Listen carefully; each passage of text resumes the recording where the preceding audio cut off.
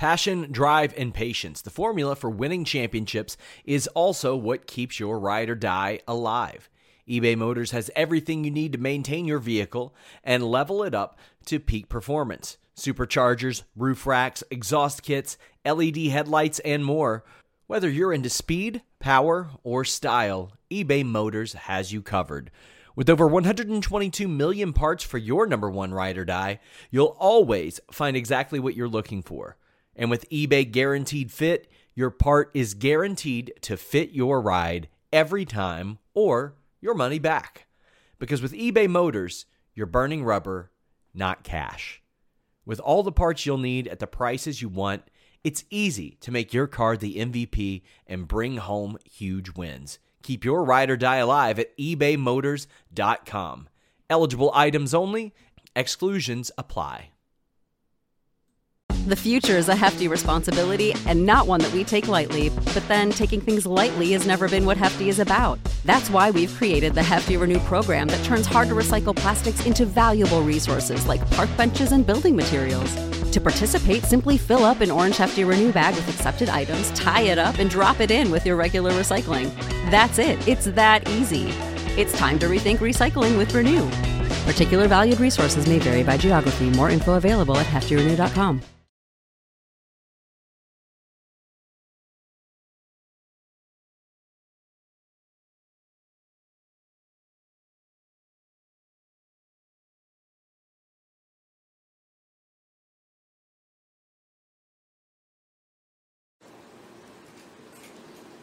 SRS here, and I am so excited to tell you about my new documentary, Fighting with My Consciousness. This clip features me covering WrestleMania and UFC 223 week. Enjoy! Oh, okay. Exclusive setup, FightfulSelect.com stuff set up.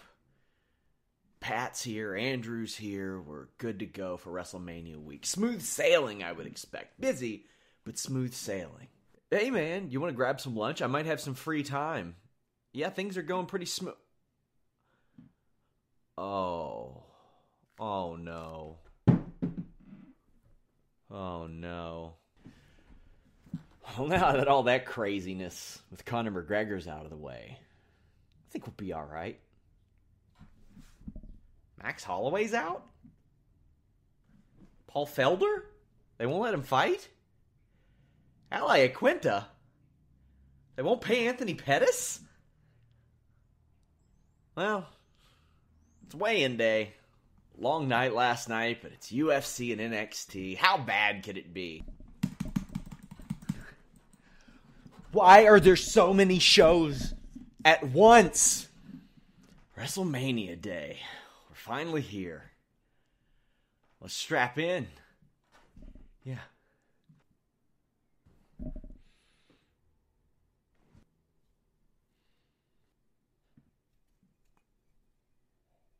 Oh. It's The List and your boy with Jimmy Van and Sean Ross Sapp.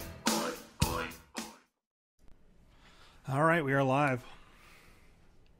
What's up, you guys? Sean Ross Sapp here. In my leisure gear. I've been trying to dress nice for you guys lately, but it's almost over, Jimmy. You know, there's nothing I would rather do than this. But man, it's been a long week. It's been a long week and a half. This is one of the rare times when I can watch that video and I can say, don't quit your day job when you really are kind of talking about your day job. So how'd your week go, man? Did you, took a few years off your life? It wasn't that bad, honestly. The content was a lot to consume, but ultimately I love doing this. But the thing is, I had planned for this week to start at about Wednesday, right after our show. I said it was going to start, but then that UFC news came in, and once Tony Ferguson got hurt, that news never stopped. And then Conor McGregor made sure that it didn't stop, and then the New York State Athletic Commission made sure it didn't stop, and then just everything. We had 7 guests on the show this week, and you all will hear more from those abbreviated interviews that we did. But we also launched Fightful Select last week, so that was a lot. You know, Conor McGregor is a perfect example of how fans of celebrities will defend them to the end. And you remember when he fought Mayweather, and we had a lovely girl named Nicola on the podcast who's from Ireland, and she was convinced that the fight was fixed because obviously, a Conor McGregor fan. I have heard from, different Conor McGregor fans this time out with this whole New York incident, and I asked Nicola about it, and she's convinced the whole thing is again set up and it's all showbiz, and they just set it all up to promote a fight.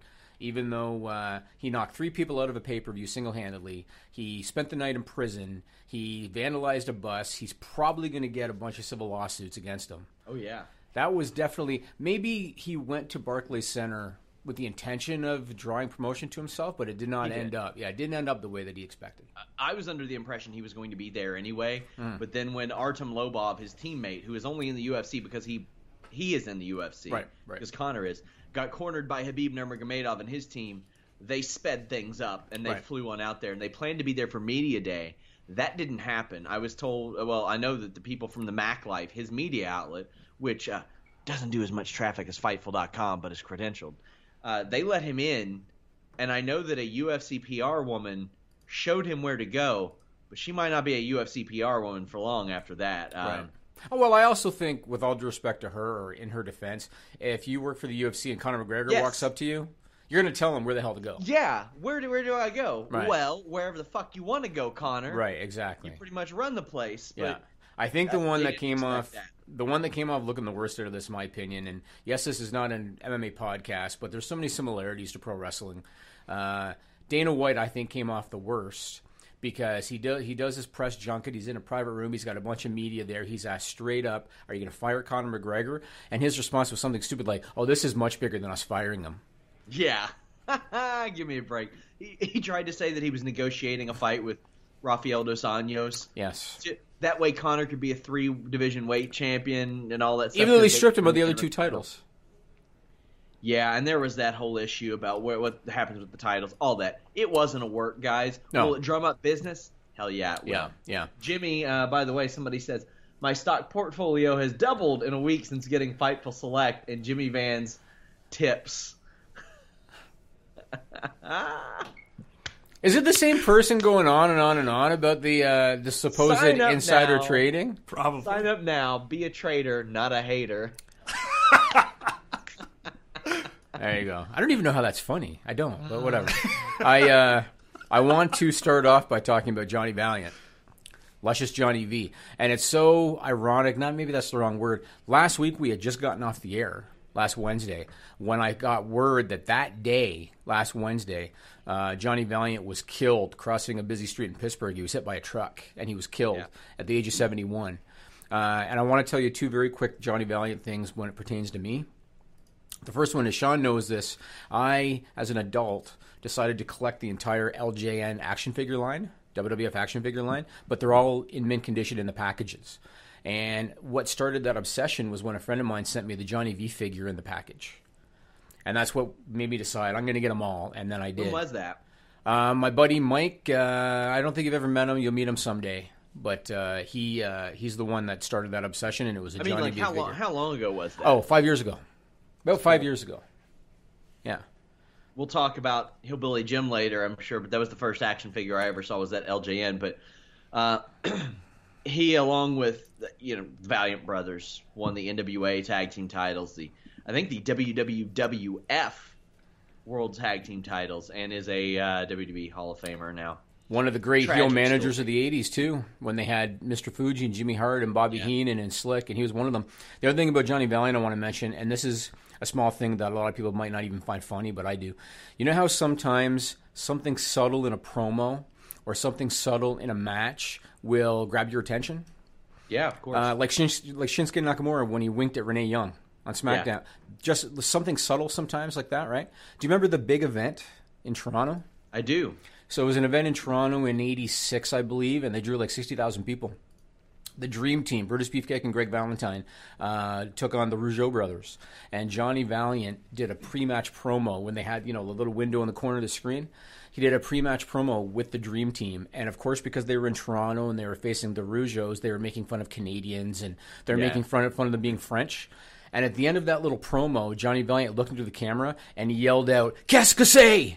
like that. And for whatever reason, I thought it hilarious, and I still to this day find it funny when I watch that promo. I just do. And Johnny Valiant was quick-witted like that. Like in his later years, he was doing comedy, stand-up comedy and stuff. Very a little surprising he was only 71. I thought he was older than that, but... Yeah, I mean, in the 80s, he felt already like he was 50, so I don't know. Yeah. I guess he lived a hard life, man. Who knows? Yeah, condolences to his friends, family, fans. For sure. I also want to talk about the Andre the Giant documentary. Did you watch it? I did not. So I watched it, and it was on HBO last night.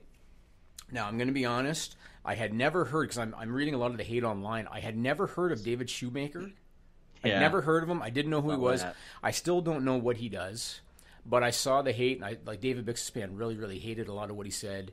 Who is David Shoemaker, and why is there so much hatred towards this guy? David Shoemaker is a guy known as, I think, like the Masked Fan or something like that. He had like a podcast or did some writing. Okay.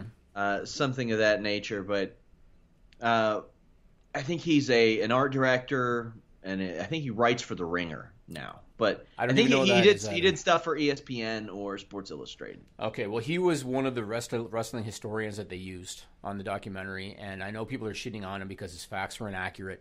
The main one that was wrong was when he said that Andre the Giant broke his ankle and was out at the time that the WWF was starting their national expansion. That's something that he said. That's wrong. Andre broke his ankle in 81. I think he was out for 2 months or 3 months. And WWF started their national expansion in 84. So that was incorrect. But otherwise, it's not like he distracted me from anything. I thought he was fine. Yeah. I thought the documentary was great. I loved it when they were talking about Andre's love of flatulence. I thought that was awesome. And having Hulk Hogan demonstrate what it sounded like when Andre the Giant farted, I thought it was really good. I enjoyed it. I was a big Andre fan. And the very first LJN I ever had was the Andre the Giant LJN, and my oldest memory of wrestling is from the day after WrestleMania 1 when a buddy of mine saw it in closed circuit and brought the program, and he brought the LJN, which somehow I retained from him. I don't know how I got them to this day, but I have the program and I have the action figure that he got at the closed circuit event. So I don't know, Nigel. That's cool.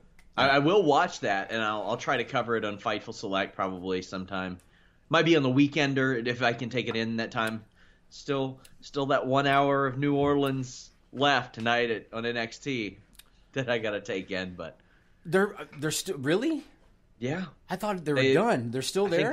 I think they filmed. They filmed on Saturday. Okay. To air stuff for All right. Although my God, they got so much stuff from Access.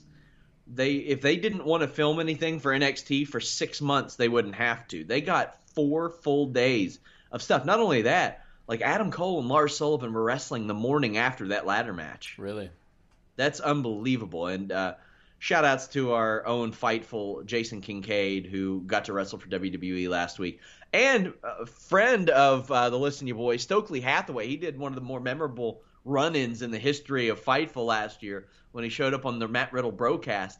He also performed at Access. I'll have some more on the Access stuff on next week's Fightful Wrestling Weekly, not this week's, because I'm still working to get various thoughts and opinions and things on that. But I thought that WWE knocked it out of the park with a lot of their stuff this week, bringing in a bunch of talent. Mm-hmm.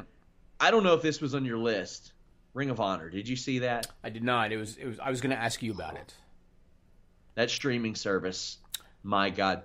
For as accommodating as their PR department is, I would love to be able to be like, man, great deal. And it is. On the surface, Ring of Honor, Honor Club, fantastic deal.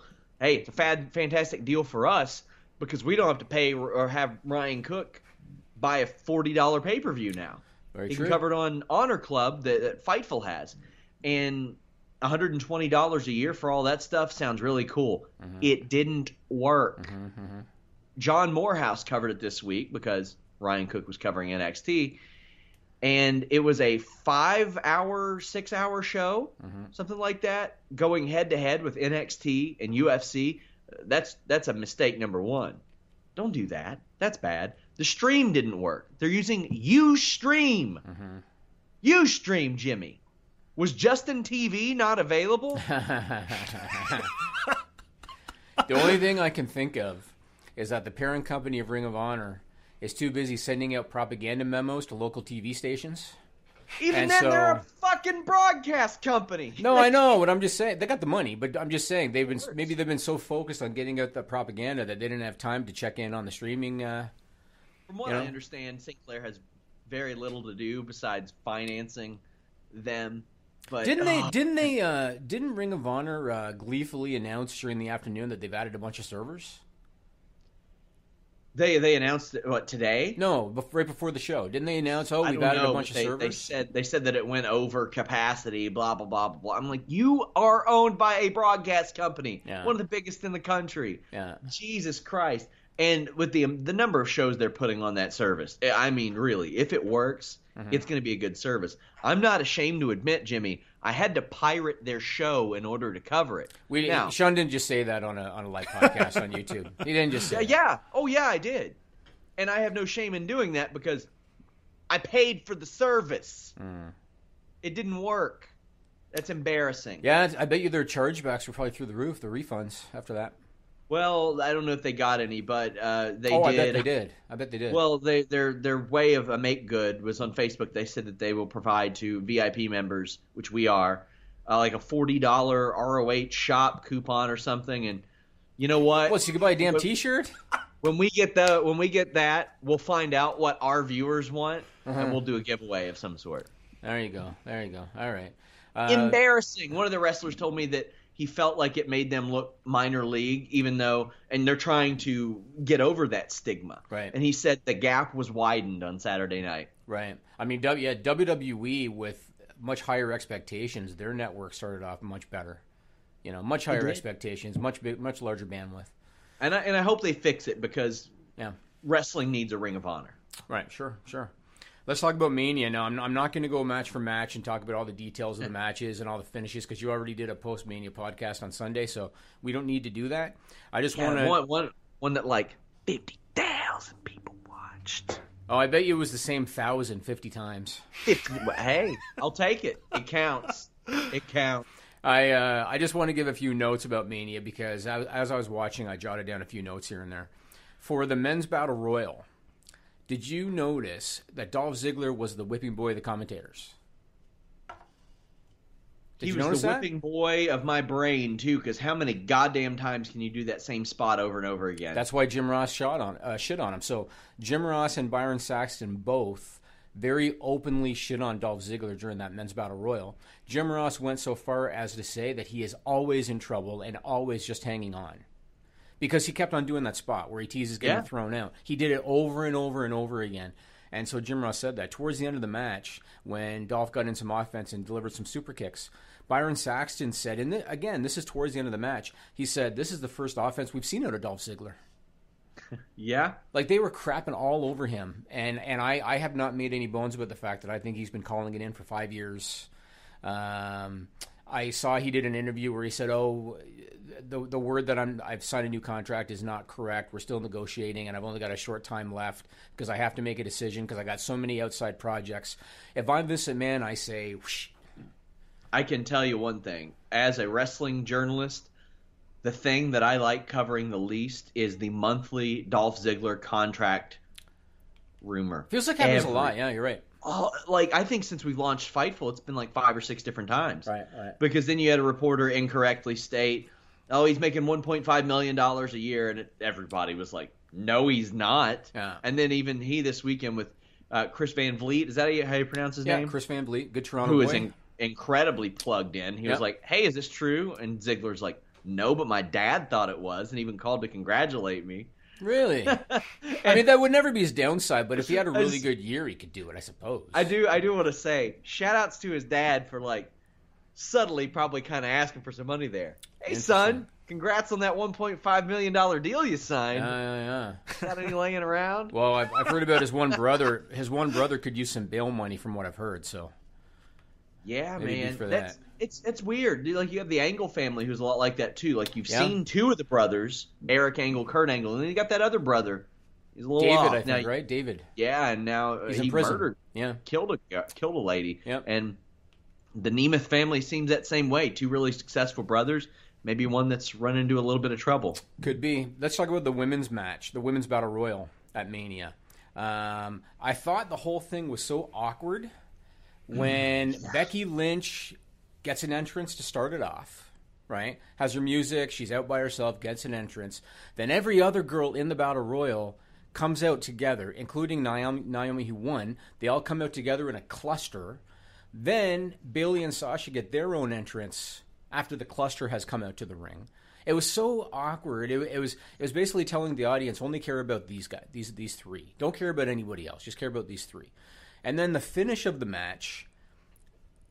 Correct me if I'm wrong, Sean. Correct me if I'm wrong. I thought the start was so awkward. Oh, and they were all kind of standing around, and then they ganged up for no reason to throw somebody out. And two people, and then they all just looked at each other, and they were trying to establish, NXT versus WWE, and I got that, but man, that was so weird. Well, the ending was weird because, to my knowledge, there is no program currently with Bayley and Naomi, correct? None. Naomi is not a heel, correct? Correct. And yet they did the gimmick where she was on the floor for the last half of the match. Bayley thinks she wins. Naomi slips back in, throws her out. And the whole crowd was just odd. I hate that crap, that laying around on the outside of the ring crap. They have used it at the Royal Rumble. If there are one of these women that deserves or doesn't deserve, whose entrance facilitates and requires a WrestleMania pageantry, Naomi, my God, how many cool things could they have done with that entrance, especially if they were having her win? And if anybody is going to do that spot, it would be like a Carmella. Yeah. Not a Naomi. Well, I mean, I thought it would have been poetic if Bayley and Sasha Banks, one didn't eliminate the other, they just cost it, and then Becky eliminated them because she came up with them. Right. And she got an entrance. I don't know what they're, at this point, like, it's my speculation. I don't know who Becky made mad. I don't know what's going on because she has been abused. I loved her little selfie promo about the quinoa. I did too. That was good for her. That was good stuff. She is very entertaining. Yeah. I really think she could be the women's division's Sting, as in that person who is always loved, even if they do bad. Even if they try to turn heel, the people are going to like her because she's a very likable person. Right. I thought that was. Naomi won the championship in Orlando last year. Just let somebody else have it. The whole thing was weird. And then also I realized it took place during the second kickoff hour, and I realized it was on USA Network. And in Canada, it was on Sportsnet Live as well. And so I know that they were looking to sell the network. But did they have to have 2 promo breaks during the Women's Battle Royal? 2. Did they need to have one during any match? Right. They didn't. No. And it kills it. And they've done it before on Raw, too, where they'll have the live footage in the bottom, and then they have a promo in the big window. And you know when it's coming because they go to a rest spot. Have you noticed that? Yeah. As soon as they go to a rest spot, they do the promo, and as soon as the promo ends, they come out of the rest spot. Oh, I figured, it's so funny. They say, NXT is for people to learn how to work TV. I'm like, shit, I think I've learned how to work TV by listening to Michael Cole. I think so. Set up something. Continues. Seth Rollins is rolling. Yes, and he'll say it continues. He said, the match continues. And then they go to a promo. Well, it's like, how do you know it continues, Michael? You know what should happen sometime? He says that, and then somebody gets a pin. They did that in WCW a couple times. Oh, yeah? Yeah, back in the day, but... Man, I didn't like that women's battle royal. I agree. Naomi, I thought, has looked very good in that match when she was in it, and this week on SmackDown. But at some points, like I was all in on Naomi about 2 days ago, and then I saw some lazy kickouts and just right. Well, a lot of these women need change. Yeah, well, we're going to get to that later on. The IC title match. I want to give props to the official Twitter of the SSE Arena in Belfast, Ireland. Because they tweeted a couple of weeks ago that when WWE Live is in Belfast, Seth Rollins is going to defend his Intercontinental title against Finn Balor, and that turned out to be prophetic. Because Seth Rollins won the Intercontinental title at WrestleMania. Hey, WWE, maybe stop giving arenas this info. Tell them who's booked. Don't tell them what the stakes are. And let me ask you this. Do you think that WWE has wasted an opportunity by eliminating the Demon from Finn Balor?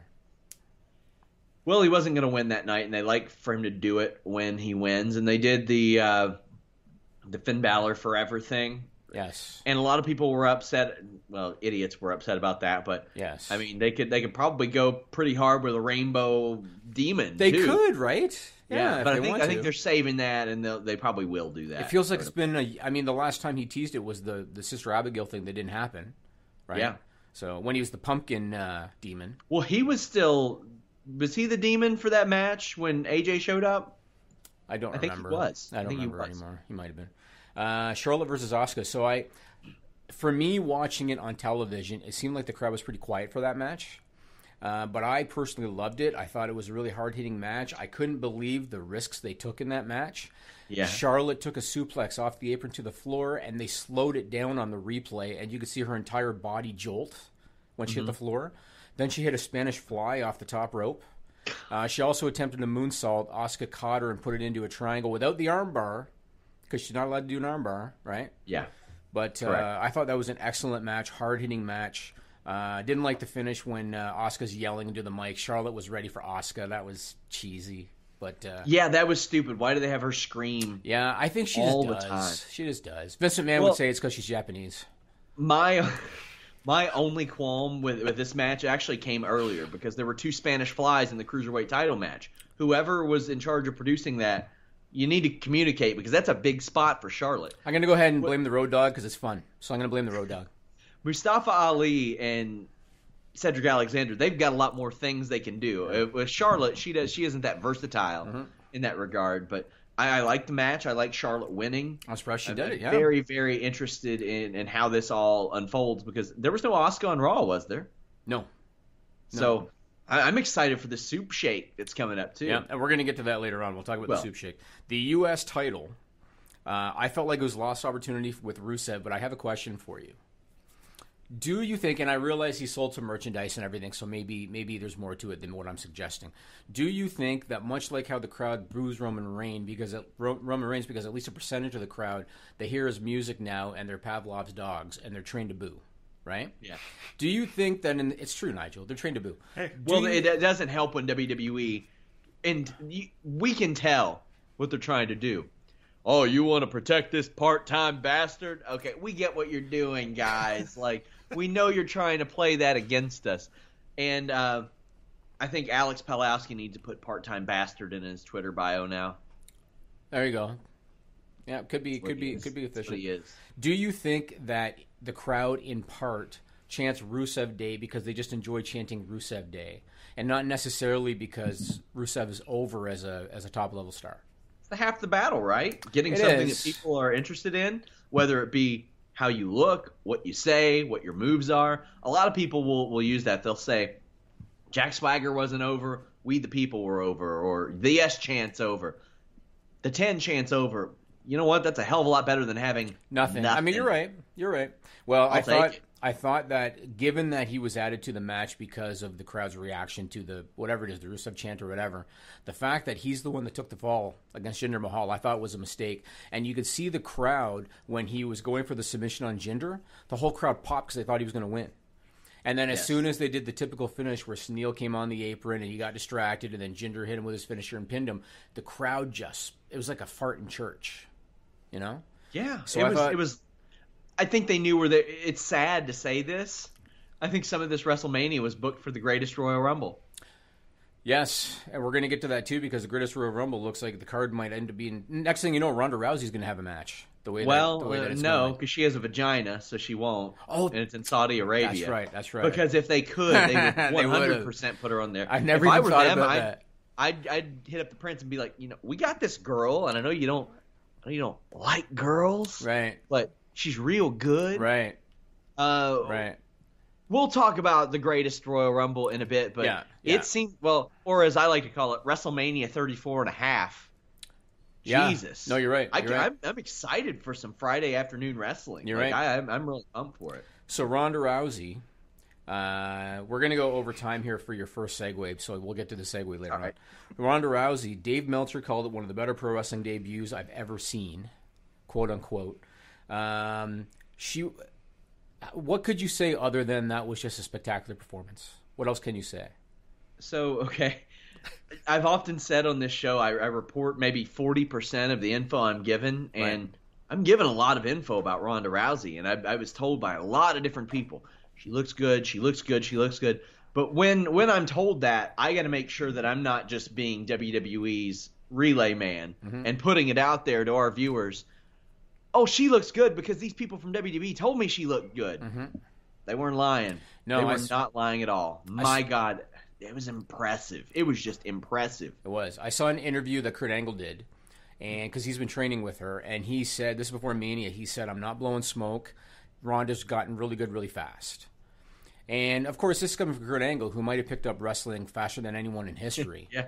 But I still thought the same way you did. I still thought, he's selling the show. And I was thinking back to a couple of her throws on Raw, and I thought, they weren't the greatest. And she was phenomenal. And I'm even going to say this, Sean, and I feel like pigs are going to fly by the window in a minute, because I'm going to say this. I have shit on Stephanie McMahon for being a mediocre executive, because she is a mediocre executive, and I have shit on Stephanie McMahon for her character never getting her comeuppance ever. Stephanie McMahon was an excellent chicken shit heel in this match. Excellent chicken shit heel in this match. She was excellent Sunday and Monday. Yes, she was. From a character perspective, from a promo perspective, from a wrestling perspective, yes, she was good. Now, here's the unfortunate thing. Stephanie McMahon should not have went so long without having her comeuppance. It should have happened more. Agreed. But also because it didn't, I think it did make this a little special. But the thing is, there were no plans for this like the decade and a half prior. No, of course not. It's not like they were like, hey, there's this girl and she's in judo right now in the Olympics. Exactly. But like, you wait 10 years from now, she's going to be the UFC champion and she's coming to WWE. Yeah, no. Yes. But Sunday and Monday night gave me shades. I'm not saying it was, but shades of Steve Austin, Vince McMahon. A little bit. The crowd, like when Rousey was waiting for the armbar, and then when she leaned back on it. Yes. Oh, that was amazing. I'm with a lot of the other people, and I kind of joked I want to see Ronda Rousey against D'Angelo. Was it D'Angelo Williams last year that had that insane debut? Yeah. Who played for the Pittsburgh Steelers. Yeah, football player, yeah. Just the highlight of Impact's 2017, in my estimation, was D'Angelo Williams. One of the best debut matches I've ever seen. Right. Well, you look at the people that have often been compared. Our own Matt Riddle, Kurt Angle, Brock Lesnar, Ronda Rousey, for picking up things so quick. They do have the benefit of them spending years, if not decades, learning how to throw people, learning how to roll, learning how to bump. That helps. It was something that I talked to Triple H about last week on the call. But I couldn't have been happier with that match. I thought it was the match of the night. It's true. And granted, I know people are going to say, oh, but it was a tag team match and, she was protected, whatever. But I thought even the little things like her timing, breaking up the pin on Hunter and Kurt, little things like that. And I wish that the commentators had been maybe a little bit more knowledgeable about MMA on the finish, because they didn't go into the finish as commentators as well as they should have. When Stephanie had her hands clenched, and Ronda's very methodical, and she's looking her right in the eye, and she's very methodical when she's putting Stephanie's arm over her own shoulder because she's forcing the break of the hands. And she was very methodical, and she looked her right in the eye, and as soon as she broke them, she looked at her and she said, see ya, and then she went down into the armbar. It was beautiful. It was beautiful. It was, I thought, the match of the night, and I loved it. Thought it was great. The most fun I had maybe all weekend watching a match. It wasn't the best match of the weekend, but it still was the most fun I had watching a match this weekend. It was awesome. Now, I want to put up a graphic for our video viewers. Nigel, this is the Usos, Kofi Kingston. So this is prior to the Usos versus New Day versus Bludgeon Brothers match. TMZ, good old TMZ, which should know better because they've covered wrestling for a long, long time. Idiots. They put up this graphic. Do you have it up there, Nigel? This is the mobile one? The mobile one. Yeah. So what they did is they had somebody staked out at the Wrestlers Hotel, and they were putting up pictures of them when they were leaving to go to the stadium. And this is one of Xavier Woods, and they actually wrote Kofi Kingston on it. And Xavier Woods posted it on Twitter and said, I'm the other black guy. Then later in the day, because I happened to check myself on TMZ later, put up the other one. Later in the day, they got wind of it and they actually changed it and put up the correct name. And I actually had tweeted it to TMZ and said, you should be embarrassed. You have more than enough people working on staff. Well, they don't have Ryan Satin anymore, who actually knew about wrestling. I mean, come on. Seriously. That's when a lot of their wrestling coverage took off. Now, because I could on a side note mention that one of our listeners thought that I'm Jeff Hawkins. That I is could true. mention that. Kylo. And I was going to tweet him, and I was going to joke and say, I get it. We all look alike. I was going to say that. I'm pretty sure you donated to that fella's GoFundMe last year as well, and he still didn't get your face right. I'm taking the money back, man. Going to charge you back on my Visa. Come on, my man. This next photo I want to put up, this is courtesy of listener James Barry. Put up the Taker photo. And this is a honorary Sean Ross Sapp file photo. Oh, boy. This is The Undertaker covering John Cena for the pin, and as you can see, John Cena got a face full of Undertaker penis. The way that Taker covered him for that one. I was talking last week on the podcast about what are they going to do with Cena? Is he going to sit in the front row? That's what I was kind of speculating. And sure enough, they had him sitting out there for 2.5 hours. And kudos to John Cena that he was so nice about it all. And he was so patient because everybody was bombarding him for selfies. Everybody. And he was so cool about it and patient about it. And it led to a match. Taker squashed him. And personally, I thought that was the right finish. After all the shit talk that Cena had been doing week after week after week and given Taker's limitations, I thought that was the right finish. What do you think? I do too. I wonder if John Cena knew he was going to get Brennan huffed and that Undertaker was going to teabag his fucking drum set. But that's what happened. I liked it. Sure, Undertaker's back briefly. He's going to be wrestling at the greatest Royal Rumble. Yeah, which will probably also be a relative squash. But oh, yeah. And also, one side note, because this happens every year, and every year I hate it. Michael Cole, he'll never hear this, but if you do, just shut the fuck up. All right? Every year, all right? And Sean, you're going to know what I'm talking about. When The Undertaker comes out, every year Michael Cole says he looks better than ever. Yeah. He says it every year. He looked better than ever in 2007, and that was about it. That was the best I ever saw The Undertaker look. Well, this year, all you can say is that he looked better than last year. Yes, he did. Because he looked fast. Yeah, he looked downright fast. He was lighter. He looked better than last year. I thought maybe Bruce Pritchard was working me because Bruce was like, no, he looked really good physically, at least. But even last year, Michael Cole said he looked better than ever. Last year he was out of shape. And he does it every year, and it's really, really annoying. So, right call, this match and the way it went. Now, I would have held off doing the John Cena running out thing because avoid doing that during the women's match. Charlotte's victory, yeah. It's stupid. Do it after the U.S. title match. That way Jinder Mahal, your boy, has a reason to attack him later saying, you stole my WrestleMania moment. You put the focus on you. You have a reason for a random SmackDown main event in like 6 months now. Right. Now, to me, Mania was kind of a tale of two shows. Because for me, with the exception of the Women's Battle Royal, it was shaping up to be one of the best WrestleManias ever. You know, Ronda Rousey was great, and the Cena Taker thing was entertaining, and it was looking good. Then they get to the start of the Daniel Bryan match. And my opinion, that is where the show started to shift, was when they did the angle at the start of the Daniel Bryan match. And watching it as a fan, I thought it was just a big mistake. So when he came out and he hadn't wrestled in 3 years and the crowd's anticipating it and they want to see it, and no disrespect to Shane McMahon, it was a heroic effort. His punches suck ass. But it was a heroic effort given the hernia and given that he had diverticulitis and he was on antibiotics and everything. For them to lay Daniel Bryan out for 10 minutes when people have been anticipating his return, and we got to watch Shane McMahon in there throwing those shitty-ass punches that couldn't bend Kleenex. The crowd really shifted, and even when Daniel finally got the tag in, the crowd, they were still kind of getting over the disappointment that they had to deal with in the first 10 minutes. That, to me, was the start of where the show kind of started to shift in the negative. What do you think? I agree. You just have Daniel Bryan go crazy. Right. Shane tags in. Shane takes the abuse. Then Daniel Bryan gets the hot tag. Exactly. I don't think there was a person in that building that thought that Daniel Bryan wasn't coming back. No. I mean, he got new gear made. Is he going to lay on the ground in new gear and get stretchered out? Yeah. No. So dumb. That was so dumb. And then from there, we had Alexa and Nia, which I thought was just a horribly booked match. You've got the 5 foot, 95-pound bully who's been talking trash for weeks against a 6 foot, 270-pound, they claim anyway, looking for a revenge monster. And what happens, they have a competitive, what was it, like a 10-minute match? A competitive 9 match? minutes, yes.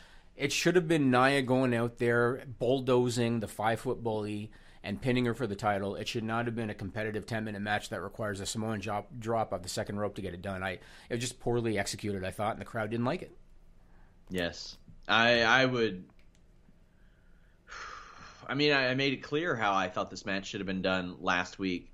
Holy crap, it was 9 minutes? Yeah, it was bad. Do that. Also, bad. I thought the You Deserve It chants the next night were a little weird. I was like, guys, she's not even 3 years in yet as a pro wrestler. Right. Yeah, exactly, yeah. What about... Well, hey, when you crown me Fightful champion, I can hear it from the live chat now. Less than 3 years in, I get that beautiful championship, and they'll just type out, "You deserve it." That was my space bar. Happy with that one? What'd you think of Nicholas? You know what I thought of Nicholas. Embarrassing? That was the dumbest shit. Embarrassing, lame. I'm sure some kid loved it. Good, great. I see what they want to do with Braun Strowman. Yeah. That's not how he got over. Yep. But if they want to try to expand, that you don't know until you try. But I think if you would have told anybody, hey, he's going to pick a fan, it's going to be a kid. Oh, by the way, it's referee John Cone's son. Mm-hmm. Everybody would have thought it was a bad idea, but there were some people that tried to justify it. Then they vacate the titles the next night. I think that values the title. Yes. Had a guy saying, oh, well, they don't have any value anyway. I said, yeah, I know. You can go into the negative there. By the time David Arquette won that WCW title, you think just because there was no value to it that didn't make it worse? Right. It did. Yeah, just because value is low doesn't mean that you continue to devalue it, right? Yes. And I oftentimes will use my wife as a gauge because she's a casual fan, right? She watched that and she thought, oh, I thought it was really cute. I thought it was really cute that he picked the 10-year-old out of the crowd. And I'm sure a lot of casual fans thought the same thing. Oh, isn't it cute that big monster went in there and he got that little kid and brought him with him and all that stuff? Here's how I look at it. If this was a non-title tag team match, I could accept it for what it was, right? But like you said, this was for the tag team titles. So not only was it embarrassment that Braun supposedly thought so little of him to bring in this kid Nicholas, he happily relinquished them on Raw the next day when in theory, when you're the champion, you make more money. Yeah. In theory. And yet he didn't give a shit about that. Oh, haha, here's the joke. He's in the 4th grade. Haha, we got to relinquish. The whole thing was stupid. It was stupid. And I question if they had another idea first or if they just never really had an idea. They didn't know what way they were going to go with the whole partner thing. It was stupid. Dumb. If you listen to some people, they'd say that Rey Mysterio was going to be the partner. Yeah, I know. That was not true. I know. Style Shinsuke Nakamura, I think the expectations were too high going in. But it never got out of second gear. No, it didn't, but I'm loving heel Shinsuke. Shinsuke. I am too. I talked about this match at length on the FightfulSelect.com Q&A podcast. I did it this afternoon. It's up now for subscribers. Check it out. Last but not least, I guess we'll throw the whole story into one with the contract and everything. Brock Lesnar, Roman Reigns. I, just like everybody else, thought Roman was going to win. That Brock is going to either take a sabbatical or he's going to leave permanently and get ready for go back into the USADA pool and then go back into a training camp, and they're going to announce. I assumed that they were going to announce the winner of Stipe Cormier gets Brock for the UFC heavyweight title. The crowd live shit on it because they thought Roman was going to win. And after spending the last year with nobody kicking out of the F5 and Brock pinning everybody with one F5, Roman kicked out of 5 of them. So everybody thought he's for sure going to win. And then what happens? Brock pins him. News came out the next day. This is a WWE claim, anyway, that Brock has re-signed with the company. Dave Meltzer wrote an article for MMA Fighting and said it's a short-term deal. You have always said... Same deal. And they extended his contract because of the Mark Hunt fight, correct? Yes. Froze it. This is what I was always told, is that Brock Lesnar asked if he could fight in the UFC. WWE got a cut of that, and they said, well, how long do you need off? It was like, I think April to mid July to recover. And they said, okay, even though we don't have any plans for you during that time, we get to freeze your contract. He said, He was contracted through, I think, April of this year anyway. So that pushes him into August. A lot of people are saying that I said SummerSlam. I never said SummerSlam. I said August. August some point. Whether he has dates left, I don't know. There was a provision putting in at some point where WWE could add dates. It just cost them money. There were reports that this was called in the match. All due respect to the person who said that was not the case. This was not an in-match audible. And they said that Brock didn't have any dates left. Vince McMahon is not calling an audible in his WrestleMania main event to keep a title on somebody For sure. he doesn't think he has another date for. For sure. And Sika was pissed. Again? Again, he was so pissed. He was, again. Oh, it was great. Because Yeah, wasn't it was 3 awesome. years ago and he was like turning over chairs and stuff like that? Yeah, holy crap. I mean, let me ask you this. So Roman essentially got treated the way Cena did at SummerSlam last year, right? Or was that 2 years ago? 2 years ago. Where he got basically thrashed by Brock. Essentially the same thing happened. Roman got 5 F5s. He looked like a hard way cut. There's been speculation that he bladed, but that looked hard way to me from the elbows to the head. Doesn't take much from Brock to hard way somebody. No, and he's done it to several guys. I mean, Roman got brutalized, man. Brutalized. So The match was okay. I mean, if the crowd had been better about it, it would have been better. Because it was a hard-fought physical match and the crowd shit all over it. But here's my question for you. In theory now, Roman could win the title at the Greatest Royal Rumble when they have the steel cage match. Is Roman not damaged because he once again got the big fight at WrestleMania and he once again lost? And even if he does win at the Greatest Royal Rumble, unless he goes in there and slaughters Brock and it's a completely one-sided match, is he not damaged in terms of his character because he keeps on losing the big one and they've been trying for 4 years and they just keep on... Roman is damaged because they keep trying for 4 years. That's what I'm saying. He would...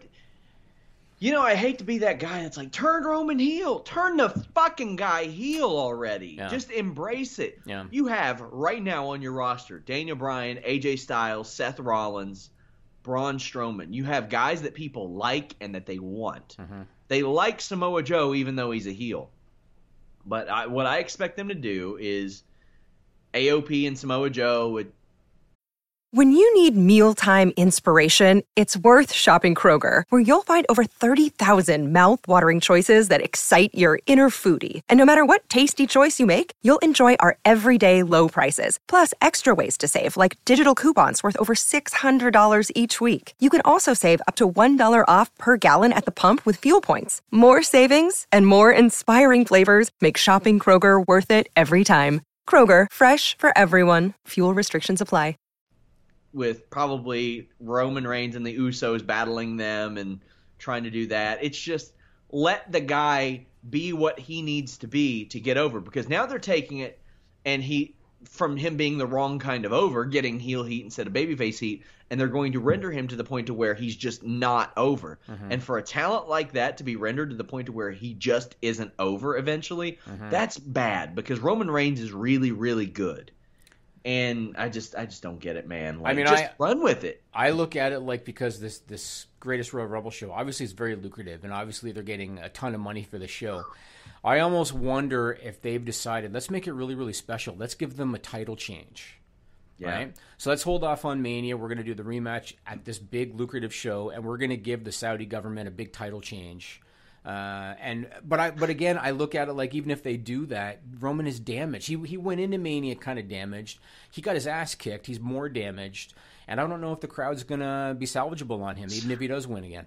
I questioned this on the Q&A show today because people were asking me about this Greatest Royal Rumble, and I'm like, okay, I get by. I'm not like wealthy or anything financially, but there are things when I'm like, you know, I get offered some financial situations. I'm like, not worth it to me, even if it's an increase. Vince McMahon has all the money in the world, and he looked at this deal in Saudi Arabia and he said, "God damn, pal, too much to pass up." So what the hell kind of money is he making? I mean, it's a 10-year deal. Yeah. And it wouldn't surprise me if when they, because obviously it was a sold show, and from the first time they announced it, I speculated it was probably a sold show. Yeah. But given that they've got, you know, we'll talk about it after your break, I guess. But given that they've got all these, we might as well just cut the first break and go into just go right into it. It's 3:45. Okay, we'll do that. So, 48. Undertaker and Rusev in a casket match. Jericho's going to be in the Royal Rumble. Yeah. Kurt Angle's going to be in the Royal Rumble. Yeah. Daniel Bryan's going to be in the Royal Rumble. Yeah. Triple H, Cena. a ladder match for the IC title with I think it's Rollins, Miz, Balor, Samoa Joe. The second best match on the WrestleMania show was that Intercontinental title match too. Right. They're Throw loading it up. And Samoa Joe in there. I question now if they're getting 8 figures.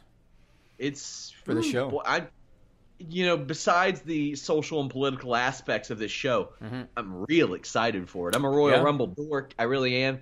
I'm like, there's not many times where I'm like, yeah, strap me down, 5-6 hour show and a post show after that. I'm pumped, man. I like afternoon MMA. I like afternoon pro wrestling. I wish they do more events in the UK. Yep. I wish they would do that too. But God, I will be here with bells on. Think of it like this.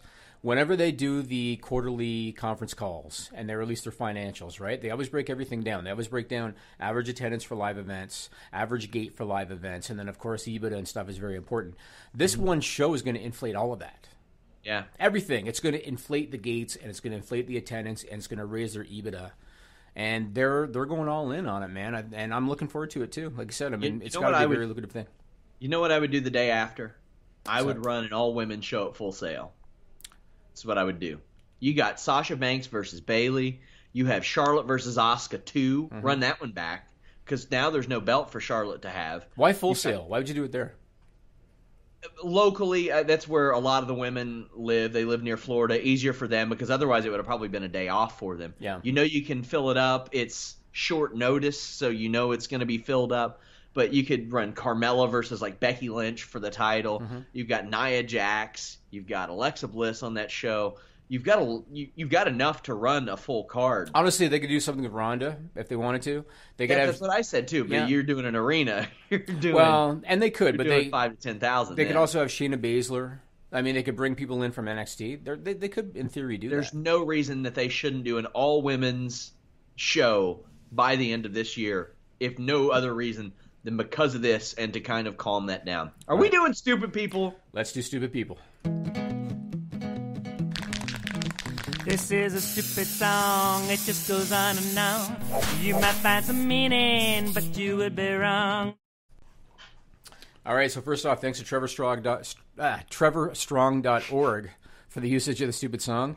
And once again, after this podcast goes off the air, if you go to FightfulSelect.com, if you're a member there, we're going to do Stupid People Extended with additional stories. Because once again, guys, finding 6 stupid people news stories a week is not a challenge, Sean. Oh. It's very easy. FightfulSelect.com. Subscribe now. There you go. So this first one, Sean, and these are so good, man. Can't believe these are real people, although I do question if this one's got some setup to it. It was reported by WIS-TV 10 in South Carolina on April 9th. A mother named Shelley McCullough posted an apology on Facebook after sending her kid to school in what she thought was a T-shirt with McDonald's logo on it. It wasn't until he got home that she realized what it really was. Nigel, put up that photo. I'm excited. This is for our video viewers. Now, for our audio listeners who can't see it,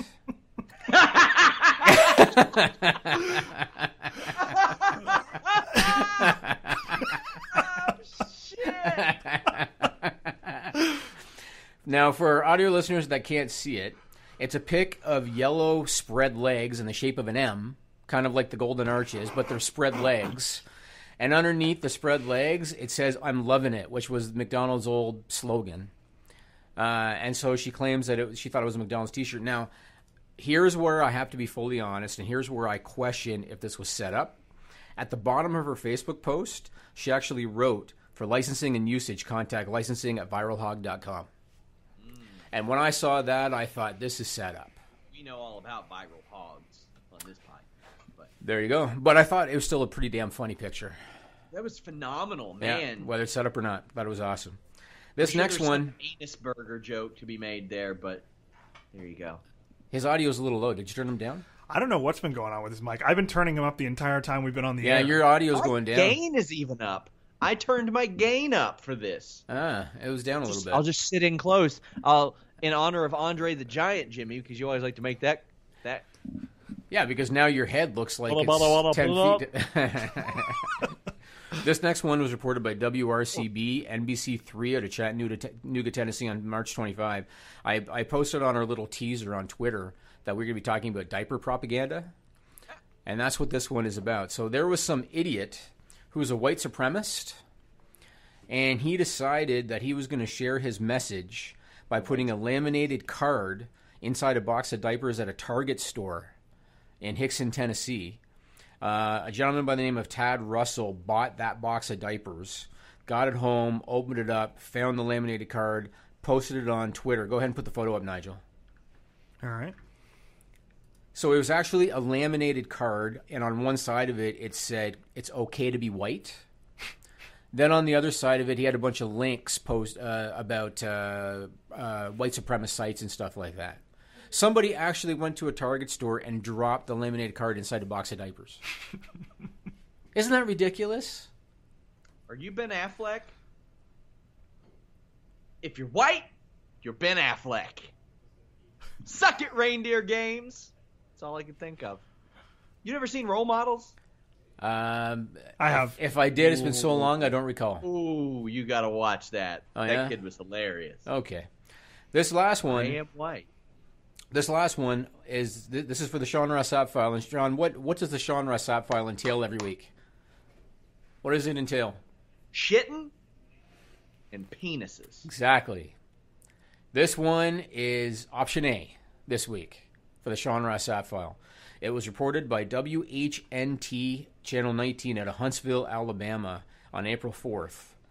And there's a good quote in here at the end of this.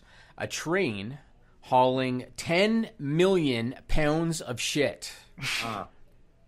10 million pounds of shit has been stranded at a rail yard in a small town called Parrish, Alabama for the last 2 months. All right? It was on its way to a landfill in Adamsville, Alabama. Apparently the shit is from New York, New Jersey. And it was on its way to a landfill in Adamsville, Alabama. But a town that's neighboring that town filed an injunction to keep it out. And because this particular train was in transit at the time that this injunction got passed, they had to do something with it. So they moved it to this town of Parrish, Alabama for the time being because there are no zoning laws there that prevent the storage of waste. So how many pounds again? 10 million pounds. Wow, 10 million pounds of shit in Alabama. Congratulations to Alabama. Your state now smells better than it did before. There we go. He just has to... I know. He has to make sure every week that he burns out a little bit of our audience. I thought he was going to say something about San Antonio. Right. Well, San Antonio already hates us. Now Alabama hates us. Probably where it was headed. Yeah. Dab. Now, here is the best part. The town only measures 2 square miles, and apparently the entire town smells like shit. Well, because it only measures 2 square miles.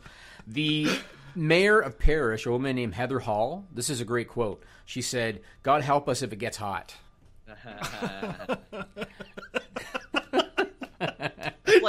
It's like those Sensi's, you know. My wife buy those Sensi bars, those wax things, and you put them in the trays and they melt and the scent's there. So you're saying that you buy shit bars? Is that what you're saying? And you No, melt them in your house? Alabama has some right now.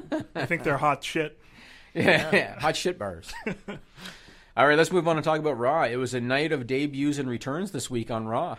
We had Ember Moon, No Way Jose, the Authors of Pain without Paul Ellering because they severed ties with him on the show. Which No, he was with Paul. No, Ellering, I know that, but because obviously he's not going to go on the road, so that makes sense. I don't know. I said that on the podcast months ago, Jimmy. What's that? I said that on the podcast months ago, Jimmy. Okay, that's good. Bobby Lashley returned to WWE. Samoa Joe returned from injury. Jeff Hardy returned from injury. Paige announced her retirement. It was a lot of shit happened. Tell me anything that stands out for you from all of these returns and all of these debuts. The main one for me, and, you know, I've always been very honest when I look at certain guys, like Baron Corbin, I don't see any money in him kind of thing, right? Yeah. I've always been very honest. No Way Jose, save your money, my friend. Save your money. He's going to be on there. He's going to be there for a long time. He's a live event show starter is what he is. That's what his role will be. He'll get a year or so on the main roster. He'll be on main event. How long was Adam Rose in WWE? He's better than Adam Rose. How long was Adam Rose in WWE? I don't give a shit how long Adam Rose You got to understand. You got to understand. In-ring ability is only part of the equation. How long was Santino Marella in WWE? Oh, but he was the greatest comedian, that guy. Okay, well, No Way Jose's pretty good. He's getting better in the ring. He's a very likable person. He has acting range. They have him way leading. better than Adam They Rose. have him leading a conga line, Sean. Yeah, wait until he leads one in the middle of the greatest Royal Rumble too. Of those wrestlers, he's just a show starter. That's it. He will be not even on Raw here in a few months, but they will use him to be the first match on live events. He'll get people moving, and he'll be worth whatever they're paying him. That's really it. I guess he's not going to be like some big name. Maybe he turns heel and ends up being Sideshow fucking Bob or something. I don't know, but I mean, all I got to say is when I saw him come out with that conga line, I thought of Adam Rose immediately. Because with Adam Rose, I used to think to myself, "This is a stupid gimmick because why? You're just partying. What is?" That's exactly what it was. They took the Rosebuds. Right. I don't remember him having those, and he didn't need them in any live events I've been to. Right. I really didn't understand it until the first time I saw him live, and I was like, "Oh, that's why they like him so much." As far as the other debuts, I can tell you that Bobby. Here's the funny thing: I leaked the script and I posted spoilers of who was going to debut. Bobby Lashley's name was left off the script, but his had already leaked because some production goof left his screen up with Bobby Lashley's intro video on, and people were snapping pictures of it. How long before the debut did they do that? A couple hours. Really? That far in advance? So on the script that I leaked, Lashley was the only name not on there, but everybody knew about it. Of course. Also, the Paige thing was not on the script at all, so I'm glad they let her do that and glad that she became GM the next night. That was a good move. Other debuts, Bobby Lashley, that got a lot of buzz online. Millions and millions and millions of hits on YouTube. Who else we got? Authors of Pain. They need somebody to talk for him based on the promo that I saw them cut backstage with Paul Ellering real bad, so hopefully Samoa Joe is that guy. Who else we got? Who else was there? For new or returning, or doesn't matter? Ember Moon. Jeff Hardy. Ember Moon, she's rounded out her game an awful lot. Yeah. I talk about her on the Fightful Weekender at FightfulSelect.com. Subscribe now. And she's gotten better at promos, and I think Jeff Hardy will just fall into that Rob Van Dam spot from a few years ago. Yeah, and they did the little backstage thing to kind of separate Matt and Jeff when Jeff gave Bray a hug. So it was almost like he was saying, you guys go be a tag team, and I'm going to be the singles guy. Because we know Vince has always looked at Jeff as the bigger star of the team anyway. Also, Jeff is saying to Finn Balor and Seth Rollins, hey, it's better that I go along with it so I don't get run over by a lawnmower when I try to go eat nachos at my brother's house. So there's that, too. So let me ask you this question. Back in the territory days, right, back in the pre-'80s, you would have new guys come in and you would have existing guys go out, right?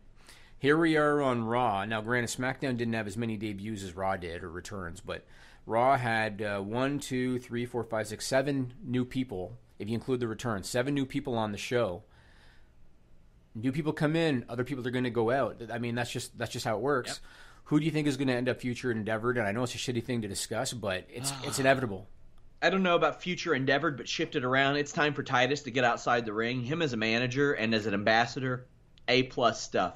R-Truth, time to go. Goldust, they're phasing him out, but he's going to be around in some agent capacity. Slater, Rhino? Rhino, maybe. Slater's probably hanging around for something. They like Heath Slater an awful lot. Rhino's just not in shape, the poor guy. I don't think Hawkins goes anywhere. Hawkins does what he does. He's got a T-shirt now, I think. You've got to have Hawkins around for what he does. If they don't repackage Dallas and Axel, but Dallas and Axel are almost in the Slater thing. You got to have somebody that always loses almost. And over on the SmackDown side of things, I look at the roster, the Colognes. God, I thought they were on borrowed time their first month in the company, and they've made it a decade. Let them go. The Ascension, what do you have them around for? No disrespect to them. I think Rick Victor's very good, but Mike Kanellis has been snake bitten. I think they're going to give him and Maria another shot when she's ready to go back on the road. I think if not for Maria, there would be no Mike Kanellis in WWE. Yeah, I would say the same thing. Like, I don't understand. Yeah. I don't understand the Mike Kanellis thing. I'm glad that he got over his issues, but those are the ones that I would kind of see. Maybe even a Sin Cara later. Now, over on SmackDown, aside from the fact that we got a great performance from your favorite referee of all time, Mike Chioda. That was freaking hilarious. I know you loved it. It was gold. With a Carmella cash-in. Like Took you said, 47 seconds, I counted. And how many cash-ins have they done, right? They've done so many. Like, they know why they're out there, but whatever. It was what But it was. I mean, the thing is, there's been so many fake Carmella cash-ins. I love that he sold it. That son of a bitch. Because, like, I hate to use the term mark, but I was turning into a real mark there. I was like, you son of a bitch! Ring that bell! Right. Like one of the old grannies in the NWA. It's like, you dirty bastard, ring the bell! That was me. You remember the Hat Pin lady, Hat Pin Mary? There you go. Yeah. That's how I was on Tuesday. So they got the Iconics. They call them now the Iconics. Peyton Royce and Billie Kay. Paige was announced as the new GM, which I think is fine for her. It's a fine role for her. Carmella cashed in Money in the Bank, and then they gave us Daniel Bryan versus AJ Styles, which was unexpected that they would give us a match like that already. Should have beat AJ. You should have beat AJ his first night. That way you can immediately say he's a main eventer again. Don't worry about him. Well, here's my question now, off the heels of that. Superstar shakeup. And I watched a little bit of the SmackDown podcast you guys did, and I know you guys had certain opinions or whatever. Do you think that they did Daniel Bryan, AJ Styles now, even though there was a non-finish, because they plan to move Daniel Bryan to Raw? Or do you think they did it now because they don't know how long he might have with his history of concussions? I think both. And last year, I looked, the people who switched brands, 1-12 the week of and the week before they moved. So if that's any indication, they're going to have to switch that up a little bit. I know the idea is lose on your way out, but here's the thing. This is a little different now because they got co-branded pay-per-views. You're still seeing these people all the time, so I think you should keep some strong. I think they did Usos New Day for that reason. I think they know that these guys like each other. They have really good chemistry together. This feud was one of the bright spots on a really crappy SmackDown last year, and they wanted to give them the opportunity to tear it down again, so I think they did that as well. The Paige thing, I think, man, last night, the way she was making the crowd guess who the opponent was going to be, that was really cool. She's going to be good at that. The Iconics, man, that may have been the most impressed I was with the debut all week. They commanded, and they looked like stars, and they put a good beating on Charlotte. I love that debut. I don't know why they changed from Iconic Duo.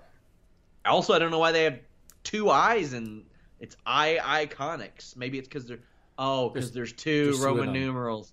Oh, right, boy. That's what it is. Iconic, right. Marketing genius there. Not when you got to think about it. Yeah. So, back to the Superstar shakeup then. Who do you think is going to go from Raw to SmackDown and from SmackDown to Raw? Like, who are your top 5 that you think are going to go from Raw to SmackDown, SmackDown to Raw? Bayley or Sasha Banks will get split up. And what I would imagine happening there is like maybe one of them wins Money in the Bank and challenges the other one who happens to be a champion at SummerSlam for that title. That way you can still do that match. Mickey and Alexa probably go. I think that either the Revival or the Club have to go. One of those two teams needs to go, even though one's a babyface and one's heels, whatever. I think those are a couple of them. Maybe Braun Strowman. Really? Maybe. So because I think that they wanted to move Seth, but I don't think you can move Seth and Braun. Right. No, Seth's the IC champion now, and I know they've moved the champions before. Yeah. But if they move him, then they'd have to, in theory, move Jinder Mahal to Raw if they were to do that.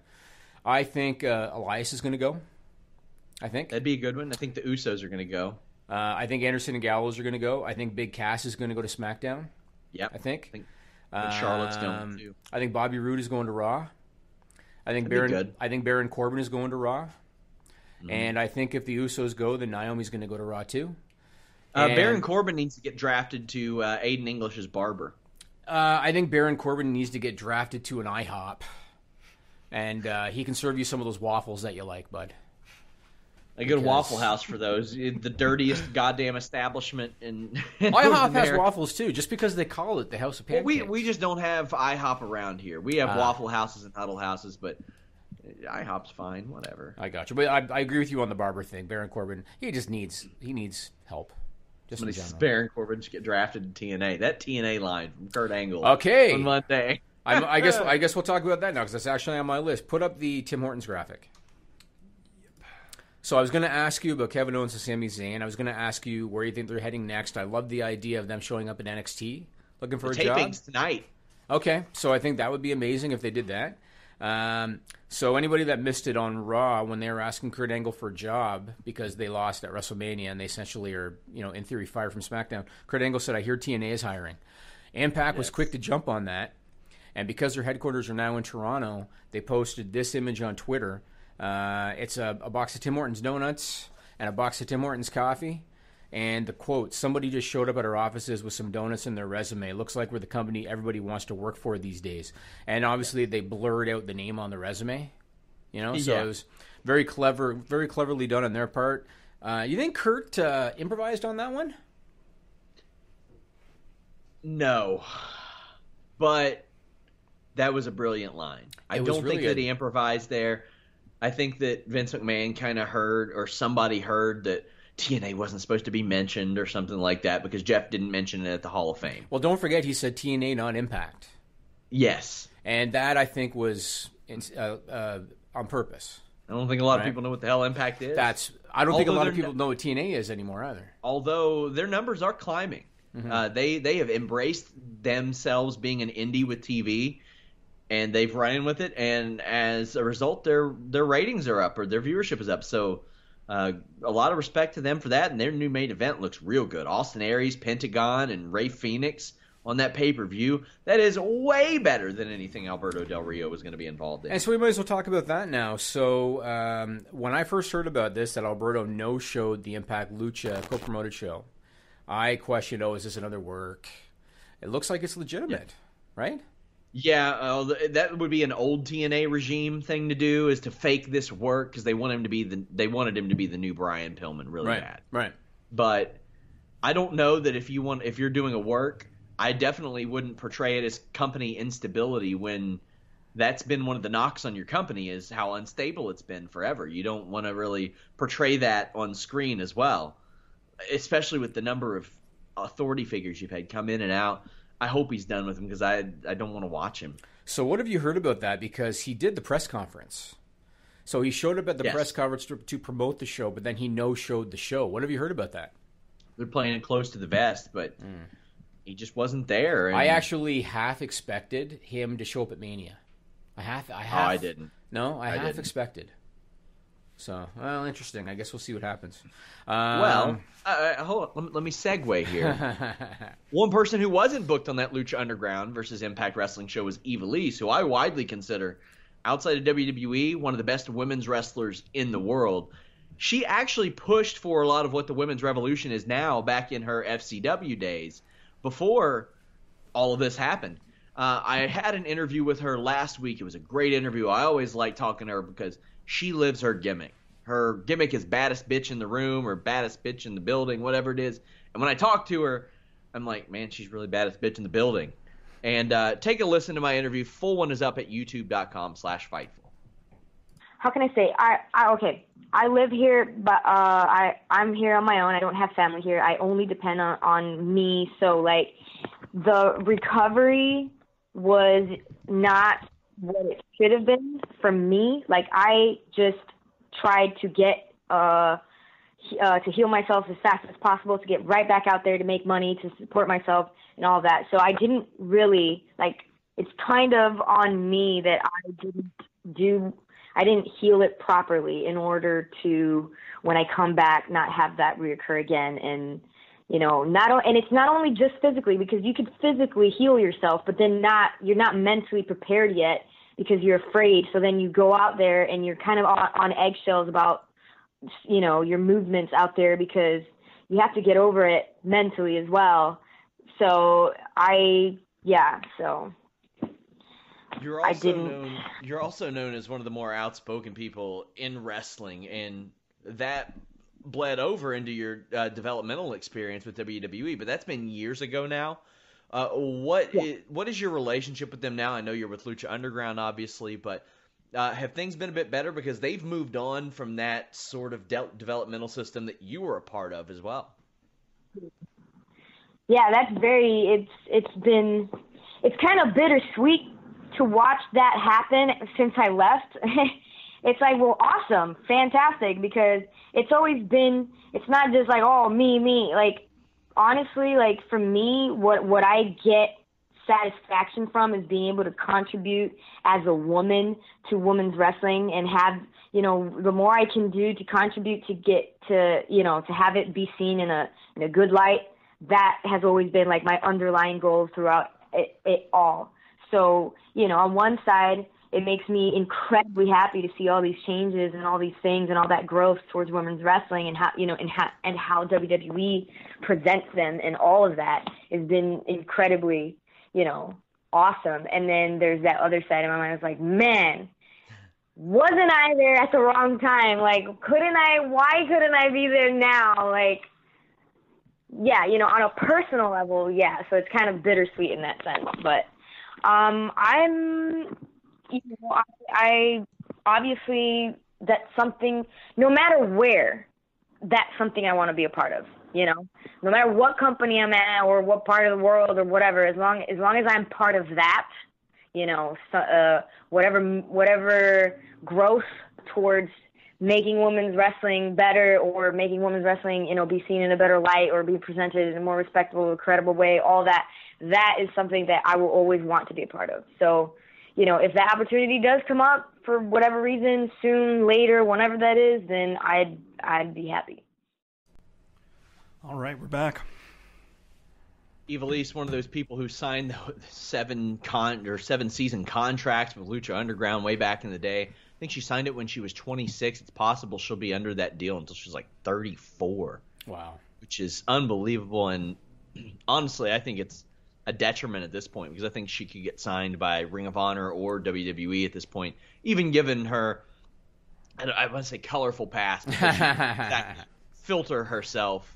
Yeah. And I mean, she was one of the people way back when saying, "Get Bill DeMott out of here." And from what I understand, this is just me speaking and what I've heard, that may have been one of the reasons she left, was because of Bill DeMott related stuff. And as it turns out, she wasn't wrong. Nope. She also probably wasn't wrong about the, hey, let us work like we're actual wrestlers type of things either. Because she would say those things and then didn't bode well for her in that company. So moving on, what do you think of the Jerry Lawler news? The stroke? Isn't that nuts? Yeah. So if anybody hasn't heard, because I think it just came out today, and this is April 11th, Jerry Lawler, on the latest edition of his podcast called Dinner with the King, he said he had a stroke 3 weeks ago on March 21st, a minor stroke. 2 weeks after the stroke, he goes to New Orleans for Mania Week. He hosts the Hall of Fame. You wouldn't have noticed anything wrong with him at all. No way. He works the Mania kickoff show. He did commentary for the Men's Battle Royal. 2 weeks after a minor stroke. Just mind-boggling. Impressive. Yeah, mind-boggling, man. So good for him. NXT. Did he say he had the stroke while he was doing it? Apparently, yeah. Yeah. Having an intimate moment, yeah. Yeah. You ever known those guys, Sean, and I'm not saying this is Jerry Lawler, but have you ever known those guys that would brag about all the women that they were with, because in reality they really weren't? Yeah. You know what I'm saying? Like, the guys that do get a lot of action don't feel the need to talk about it. Yeah. Again, I'm not saying anything about Jerry the King Lawler. All I'm saying is he's almost 70 years old. His girlfriend is not. So she certainly is not. I feel like he feels the need to throw that out there when he gets the opportunity. Maybe if you had a decimal in there. So NXT TakeOver New Orleans. All I got to say about the whole show, so you know, I thought the show was great. I liked the ladder match; it was good. If they bring up Andrade Almas, they better bring up Zelina Vega with them. Zelina, oh yeah. If they're not together as an act, he's dead in the water. They got to bring them up together. But the main thing out of the show is Ciampa is nuts. Yes, he is. Tommaso Ciampa is nuts, is all I got to say. Because I watched that match, and two spots that I still think of. The first was the suplex off the commentator table to the floor. Ciampa was actually the one that delivered the suplex, but he landed the hardest. Oh, yeah, delivering that suplex, because Gargano was able to get the feet down, right? Then the sunset flip power bomb onto the concrete from the apron. And he tried to bend the knees so he could get as low to the ground as he could, but he still I love the "You deserve it" chant from the crowd when he got on the concrete. That was good. I was watching that match in those spots, and I thought to myself, I hope they're paying you well. Because those are the types of things 10 years down the road, you're going to be feeling that every day. Oh, yeah. You know? Oh, yeah. Man, those were some rough spots, man. So I thought that was something. There are people that I've talked to that wrestled for a couple years, and they tell me that when they're out they're shoveling snow in their yard, they feel it. And they're like, I remember that bump.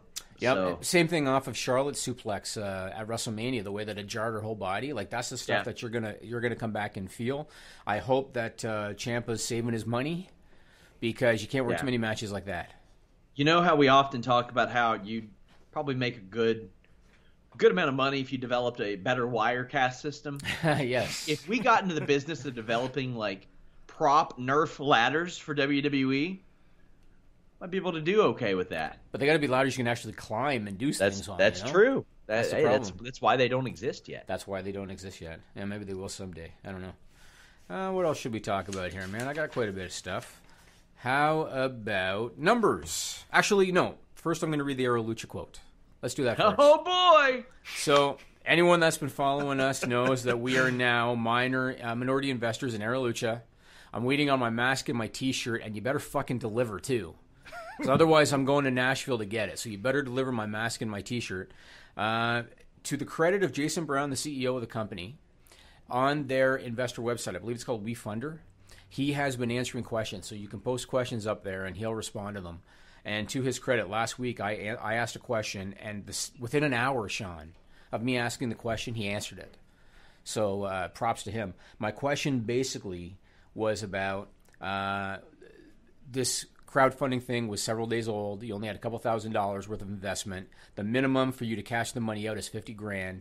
All of a sudden, lo and behold, you got one $50,000 investment. That's got to be ownership money. That's basically what I said. Yeah. To his credit, he responded and he said, "This is the whole thing is a quote. Great question and appreciate your directness.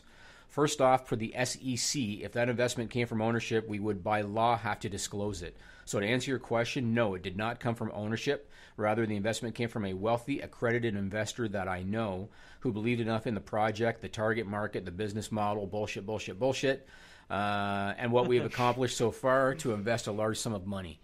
So good on him that he responded. I'm still alleging, I have no proof, I'm alleging that he probably gave his buddy the $50,000, and said, hey, do me a favor because there's like $3 extra thousand in there that we want to get. So do this for us. But whatever. How long until the Fightful Championship is defended on an Aero Lucha show? And can we just run Aero Lucha shows now? So what I'm going to do is, as soon as I get my mask and T-shirt, I am going to inquire about the Book first... yourself on the show! That's what you're going to do. Maybe I'll challenge Rey Mysterio for the Fightful title. Nigel, how do I pronounce your last name? Lokaisen. You have a Singh brother. Isn't that cute? You have one of the Singh brothers. Isn't that cute? Well, we'll see, man. I don't know. But I'm waiting on my mask and T-shirt. You know what I might start doing? I might start doing a day count of like how many days it takes me to get the mask and T-shirt. It's going to be a while. Do they show what the mask looks? Yeah, because you don't have any masks laying around in there. You greedy son of a bitch. No, I don't have anything. Actually, I would take it, but right now Virgil has got the official Fightful Our Select. Aero Lucha show is just people from your office wearing the masks, the various masks in your office. It's not bad. It's not a bad idea because we got enough of them. So we could do that. I could do a full Survivor Series team of me leading people wearing my masks. You probably could. Yeah, you This is probably a could. good idea. Yeah, see, this is an older one, and there's no eye holes. So this one's not as fun. It's okay. I So get the feeling they won't be in the match too long anyway. No. You know what I should do is I wonder if there's a way that I can get Ed Nordholm Yes. to wear your thing there. It looks like a caricature, but that fits surprisingly well. My head on the It does. Nordholm thing. Oh, your head fits everywhere, Sean. So let's talk some WWE numbers. What time we got here? Okay, let's talk some WWE 422. numbers. So WWE announced on Monday that they reached 2.12 million total network subscribers as of April 9th, the day after Mania, with 1.81 million paid subs. It's a 9% increase from the day after Mania last year, WrestleMania 33. The one thing that I don't think they did note was that this year they were doing a promotion where you could get 3 months for $9.99. And technically, those 1.81 million paid subscribers include the people that opted for the 3 months for $9.99. Or the $1.99s and all that All stuff of that people signed Yeah, on. technically that counts. So obviously what WWE is hoping is that those people will stay on, and then they'll get their money back. I mean, that's the whole point. So we'll see what happens with that. They also announced a live gate for Mania 34, $14.1 million, and they announced a crowd of 78,133. Have you heard if that, just like previous years, included vendors, guys selling T-shirts, the guys in the production truck, all that stuff? Have you heard about that? I don't know if they would have had those numbers back yet. I guess it's possible. Because remember, didn't they say that it was whoever went through the turnstiles in a previous year, they discounted that? And that was literally everybody, including the talent. Yeah. Well, that's true. My God. I think that was for the Dallas year, right? When they were trying to break the record. Might have been. It did, to be fair. They did break the record. But yep. For a show like this, it's like, who gives a shit? It's not going to be the record. No. It's going to be like 70-something, so whatever. Yeah. That's all I got this week, man. That's all you have? What's your week looking like? God, I don't even know what day it is. Oh, it's Wednesday. It's Wednesday. We're on a podcast together.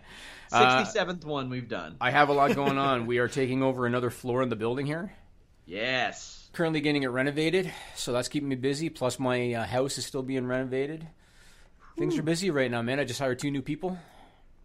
I have a bit of an update on the dog situation from last week. So, did they listen to the podcast?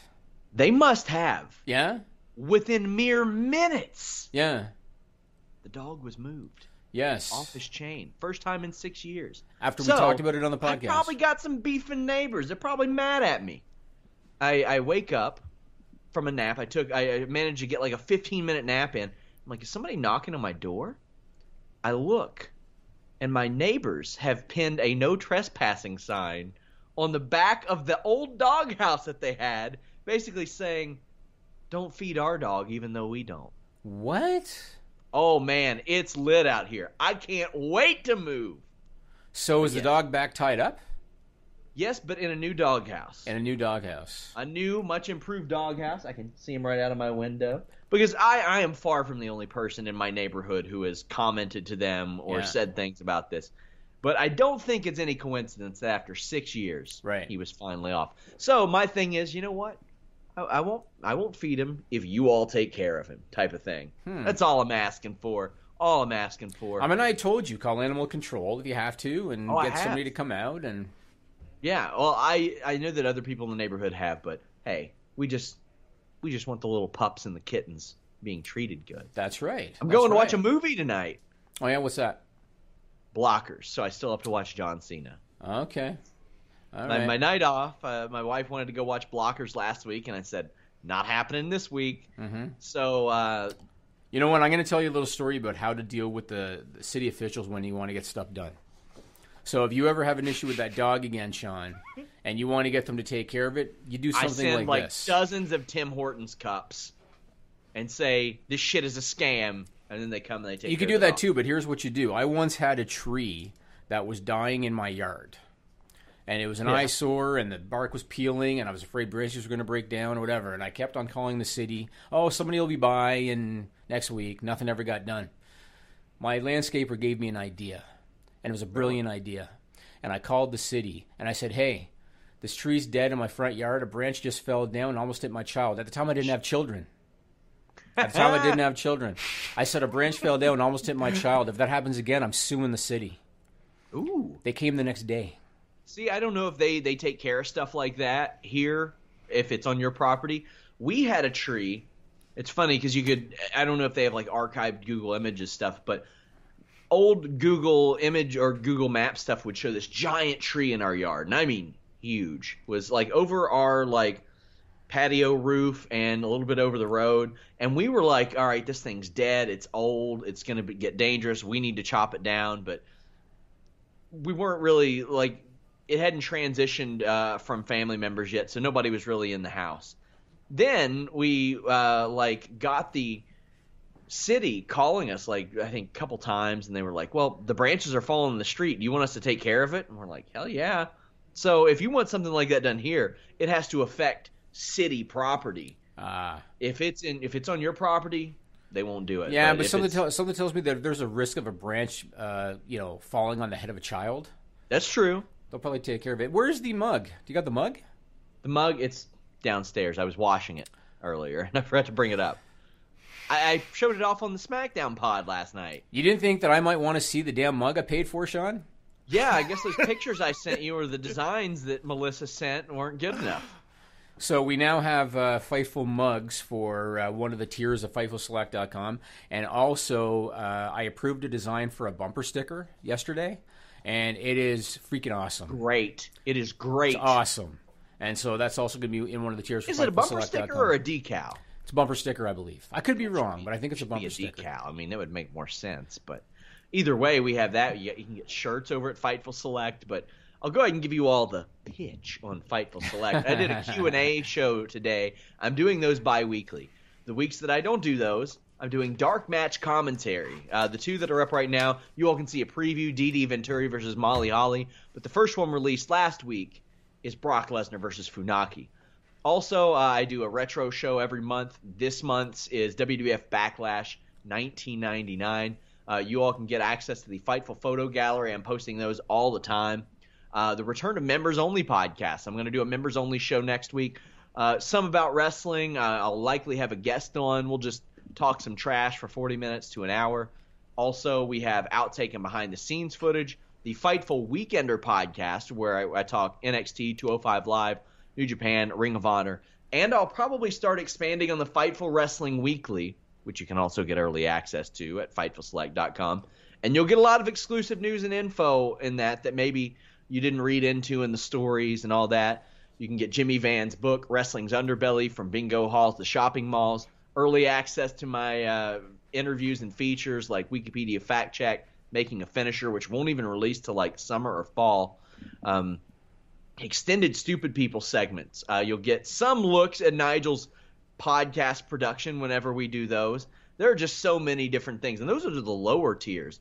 We have sponsor tiers. Like if you're just rolling in money and you want to sponsor every Fightful podcast for 6 months, and be flown out and do a show with me, Jimmy, you can do that too. We got it all. We got it all. Maybe on Friday we'll do some commentary for some of my old match archives. Maybe we'll do that Friday. Be cool. That's another thing. I forgot all about that. You get every month you get a new match out of Jimmy Van's vault. And damn, I'm doing 30 shows a month now, Jimmy. 30.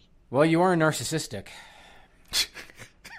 Well, I'm not gonna deny that in any way. And don't calling me the Lex Luger of Fightful? You better hope I'm not, Sean. What's that mean? You know where he's at right now. You know how life is going for him, right? I'm pretty sure a lot of people think that I'm glued to this chair anyway, so I'm not much different. Very possible. And also, don't forget, if you go to FightfulSelect.com after this, we're going to do Stupid People Extended. I got 3 more really good ones for this week, Sean. Hot dog. Including another one for the SRS file. I'm ready. Nice. Yeah. I'm ready. Wet the penis route on that one. Until next time, guys, follow us at Fightful Online. Visit us at Fightful.com. We are out. When you need mealtime inspiration, it's worth shopping Kroger, where you'll find over 30,000 mouth-watering choices that excite your inner foodie. And no matter what tasty choice you make, you'll enjoy our everyday low prices, plus extra ways to save, like digital coupons worth over $600 each week. You can also save up to $1 off per gallon at the pump with fuel points. More savings and more inspiring flavors make shopping Kroger worth it every time. Kroger, fresh for everyone. Fuel restrictions apply.